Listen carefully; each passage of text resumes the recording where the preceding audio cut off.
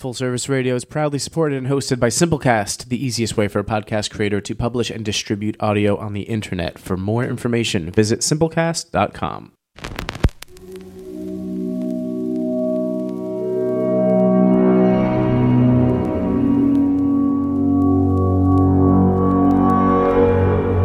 Full Service Radio.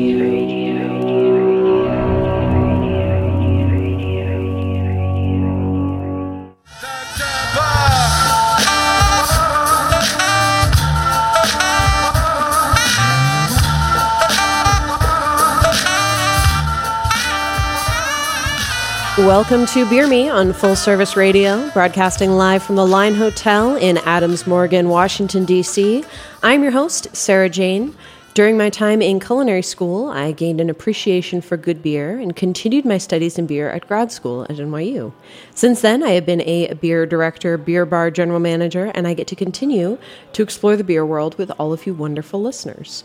Every week, I will have a guest on the show to discuss different parts of the beer world, from brewers, importers, educators. This will allow us to examine the dynamic world of beer through different lenses. Whether you are new to beer or a seasoned professional, we will have something for you. So, before we dive too much into the show, and I would like to welcome to the show Dr. Matthew Humbard, microbiologist, yeast wrangler, soon-to-be brewery owner. Matt, welcome to the show. Thank you. So before we dive into our discussion today, there was some big news announced last week.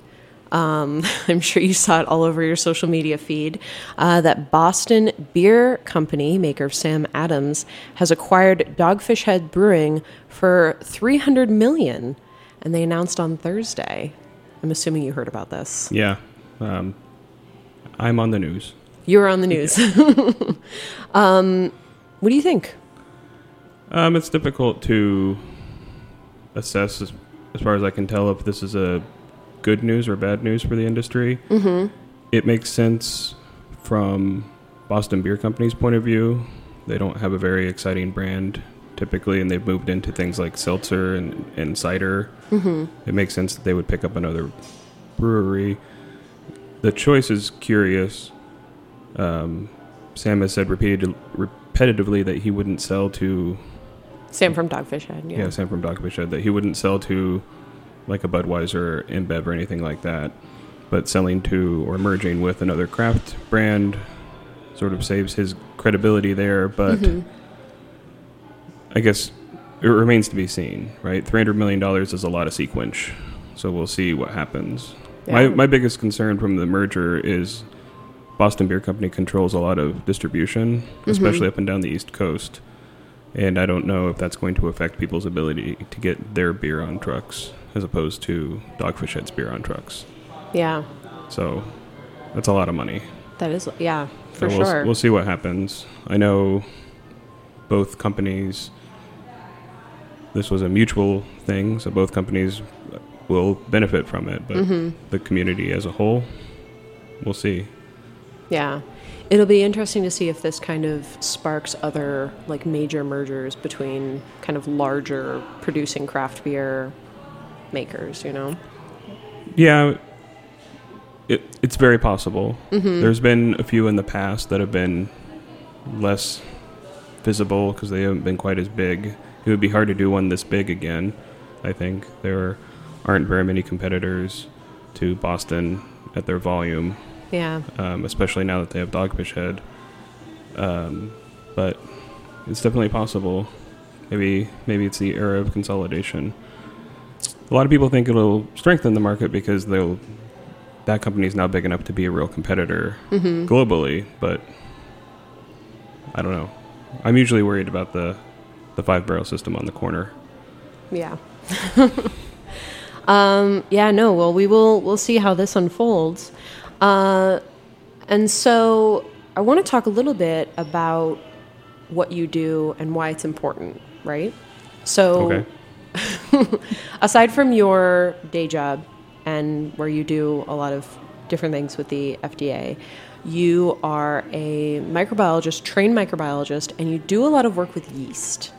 So recently, we were co-judges at at the Pizza Paradiso homebrew competition. Yeah. And we had the episode 2 weeks ago, kind of announcing the winner and that kind of thing, which was very exciting. But you were describing to me the work that you do helping people kind of fix any kind of yeast problems, right? Right. So with so many small breweries opening up lately, most of them don't have the budget to hire a scientist or they don't have the expertise in-house to do their own microbiology. And really, when a brewery is suffering quality control issues, it's 9 times out of 10 a microbiology problem. They either picked up a contaminant or they're mishandling their yeasts. And so we decided that we could provide that service, leveraging my experience as a bench scientist and a microbiologist and my long experience with the craft beer industry to help small breweries in the DC, Maryland area with their microbiology by literally showing up to their brewery and helping them by providing yeasts or by giving them advice or talking about their process to figure out how to improve their beer, and keep costs down. So let's back up here. So if a brewery can't afford a lab or somebody to monitor the beer, can you talk people through what that looks like? You know, what that lab entails, how basic can it be, and, you know, kind of what are some things that you're looking for that are red flags? Well, so very few breweries employ a staff that would run a lab. Mm-hmm. But it's a good investment in general for a brewery to do so because one of the most expensive ingredients that goes into a beer is pitchable yeast. Pitchable yeast is a yeast culture that's been grown to a specific volume for a specific beer. And there's no shortage of labs in the U.S. that'll do this for you, but they charge a lot to do it. Well, in my opinion, they charge a lot to do it. A brewery could have an incubator or separate vessels, something to plate out yeast, to purify it, to keep their cultures pure and running for relatively little cost. But it requires someone to be able to recognize, say, like what a yeast looks like under a microscope, or to be able to use a microscope, or what a yeast colony looks like, how to do yeast counting or cell counting, how to propagate, how to calculate the propagation, how to check the propagation, how to recognize signs of infection, how to fix an infection, because there's a way to re-isolate yeast out of an infected batch, so you don't have to technically go buy it again. All right, so we're going to continue to back up a little bit here just for the sake of listeners. So at the very beginning, yeast is vital to make beer. Yes, it is. It is a requirement. It's a required ingredient to beer, or yes, a required component of beer. Yeah. So beer is a fermented beverage, and in order to ferment, you have to have yeast. That yeast eats the sugars, and for lack of a better phrase, poops out alcohol and CO2.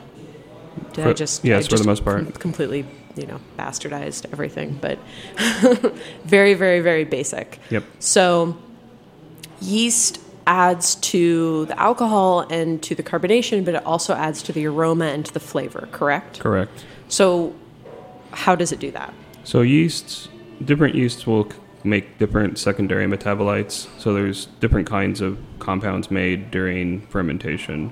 The primary compounds made by Saccharomyces are ethanol and CO2.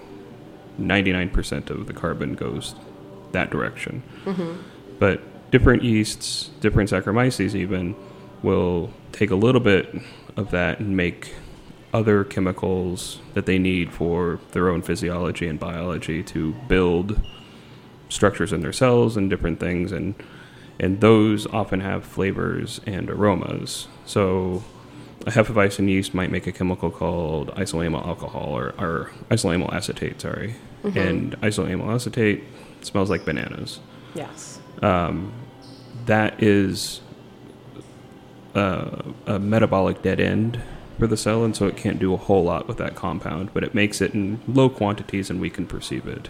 Yeah, so that's why a benchmark smell for Hefeweizen, you smell it, it's going to smell like banana, cloves, bubblegum, and that is because of the yeast. That's because the yeast is making specific compounds called esters that humans can smell, and they smell things like bubblegum or clove and banana and things like that.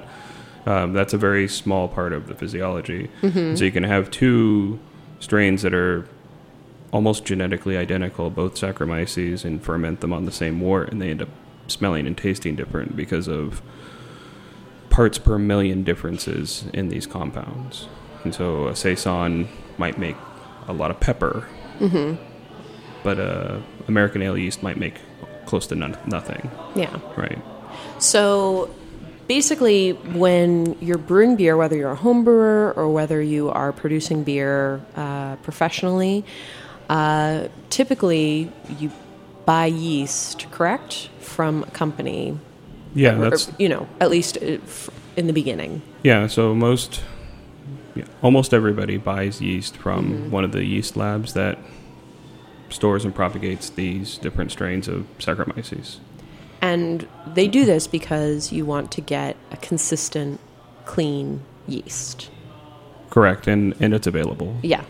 And this is expensive, you had mentioned? It can be, depending on the size of the batch, it can be hundreds of dollars a batch to $1,000 a batch of beer to buy a certified pitch of yeast. Now, what are the dangers of using a yeast that is unknown? What do you mean by unknown? Like, you didn't buy it from a lab, you don't have a lab yourself.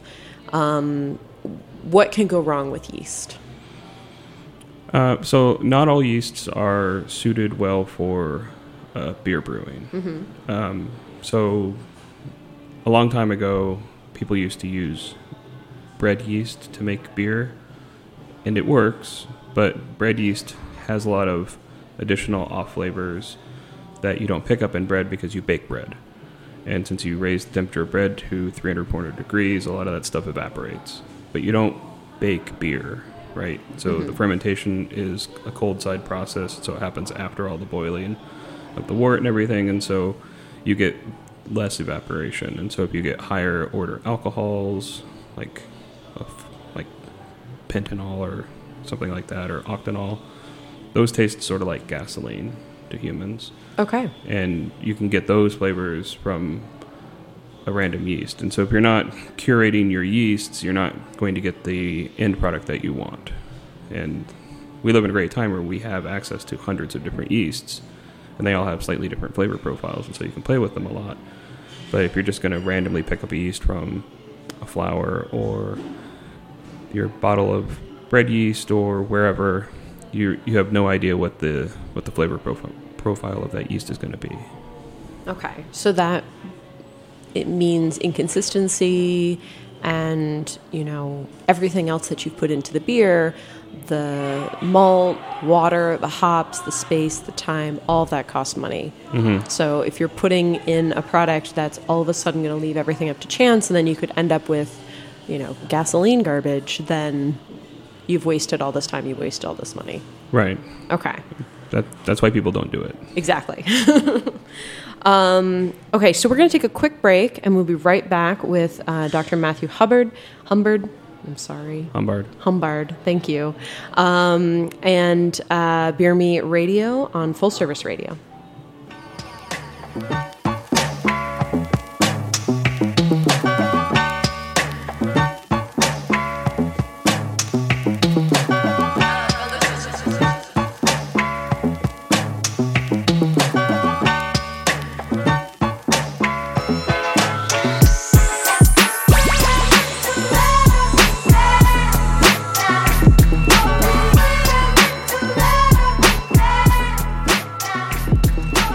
Welcome back to Beer Me on Full Service Radio, broadcasted live at the Line Hotel in Adams Morgan, Washington, D.C. I am your host, Sarah Jane. Welcoming to the studio Dr. Matthew Humbard, a microbiologist, avid homebrewer, talented yeast wrangler, and soon-to-be brewery owner. So we were just kind of talking about the importance of yeast that is consistent and clean, and why you don't dump bread yeast into beer making. So let's kind of step back a little bit more. And again, this is probably all very elementary for you, but how do you culture yeast? Yeah, yeast is actually pretty easy to grow. Okay. It's usually, the trick is usually to not grow it rather than to grow it.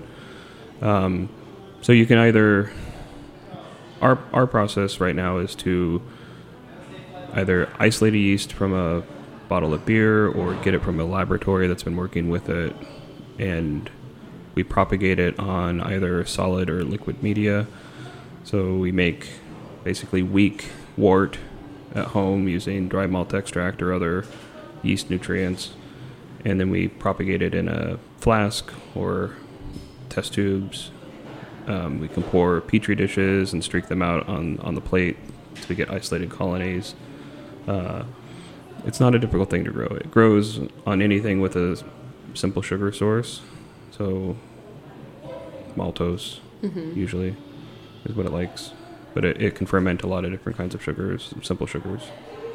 So the work that you do for breweries, can you kind of explain what that is and why it's done?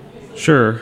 The work that we're doing in our pilot program with the breweries we're working with is that we have either obtained yeast from our travels or from laboratories or from bottles of beer or from our individual work in laboratories, and we purify the yeast down to an appropriate level, usually to a single colony, and then we propagate it up to a pitchable amount and then provide that pitchable amount to the brewery. So the breweries tell us their brewing schedule about 4 to 6 weeks ahead of time, and we raise and stagger the deliveries to their brew schedule. So you have this library of yeast, all these different kinds of yeast from all these different places that are going to impart different flavors and aromas to beer. And what happens when there is a brewery that is having an issue with yeast? So if a brewery is having an issue with yeast, How does that translate to the guest? Oh, it'll just be a bad flavored beer. Okay. Or either an overcarbonation, or if you're looking at like a bottle, if a contamination oftentimes will manifest itself as an overcarbonation, like a gusher, or an off flavor in the final product, something that's not supposed to be there, that's not adding to the experience positively. And then it's also just bad control. Yeah. Right. If you're not exerting control over your microbiological system, then randomness is getting in, and you're going to have a problem eventually. And so if the brewery is having a problem, the first step is to figure out where the problem is, right? And so you can try to map where the contamination is, and it's really just about understanding the process.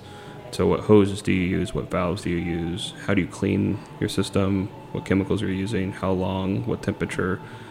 Are you opening and closing your valves while you're cleaning? So you're cleaning both sides of the valve, that kind of stuff. Wow. And so understanding that is how to find the problem. Once you find the problem, you adjust their process. You adjust their knowledge, just the baseline knowledge of the brewery. Like, these are the things that matter. We're an industrial system where you can't just completely disassemble it and scald it all with boiling water. Here's the times and temperatures and chemicals that work for this kind of contamination. And then let's talk about your yeast hygiene, your yeast management, and how your brewery hygiene works with this process. Okay. So how does yeast management work when you're a brewer? So yeast management is really just about knowing what organisms you need and keeping them pure. And you can purify yeasts or bacteria, because we can do either any number of ways. You can either have a process that makes you confident in their purity and then check them either through genetic methods or physical methods of repurifying them or looking at them under a microscope. There's lots of ways depending on how much you want to spend. I gotcha.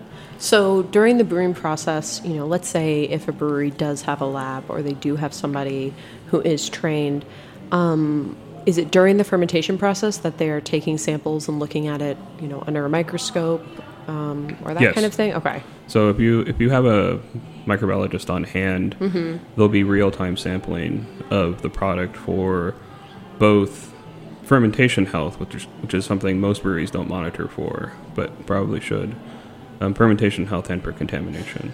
Okay. And so contamination is a very complicated problem right now because of things like diastaticus yeast, which are Saccharomyces strains that secrete additional enzymes that continue to ferment the beer even after the yeast has been removed, or continue to break down the beer, break down the longer chain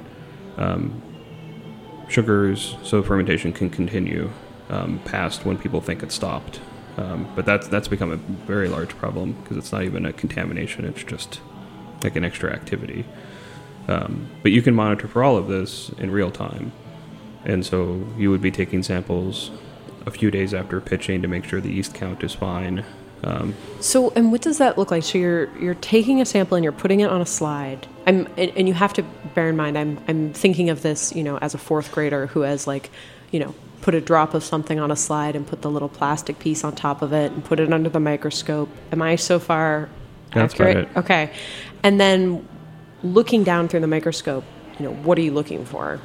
So you add a dye, and the dye differentially stains live and dead cells. Okay. And so the darker ones are dead, the lighter ones are alive. So you count how many cells. So the slides you use are called hemicytometers. They're used to count blood cells, basically. Whenever you go to the doctor or the emergency room, they say, give me a CBC, which is a complete cell count, right? Complete blood count. And so they take a slide and they look at the blood under and they count how many blood cells there are and what kinds of blood cells there are. It's the same thing with yeast. You just put them on the slide and you count how many are alive and dead. And then you calculate the percentage live, percentage dead, and how many active cells there are per milliliter of fermentation. And then there's an optimal range that you need to be in to hit your targets. Okay. And that lets you know kind of where you are in fermentation. Right. Okay. How healthy the fermentation is, how likely you are to hit your target. Okay. And there are things you can do to combat any kind of issues. You can add more yeast. Okay. Or you can stop the fermentation process at some point if you need to. No, once you start, you can't really stop the fermentation process with yeast without filtering out all the yeast. Yeah. And no one's going to do that. From a practical point of view for a brewery, there's almost no such thing as overpitching. You can only miss low. You can't really miss high. But there's a lot of reasons why you would want to monitor the yeast health. If you're doing especially high gravity beer, you can get things like dilution shock or osmotic shock to yeast where there's just too much sugar and they can go dormant to protect themselves. And so you have to monitor. Those are the types of things you have to monitor. A lot of mixed fermentation beers that are fermented with the bacteria and a yeast will have a lower pH than the yeast is used to. And so they can go into acid shock. And they can stop behaving themselves on that end. Yeah. And they'll go dormant and they'll look dead under a microscope.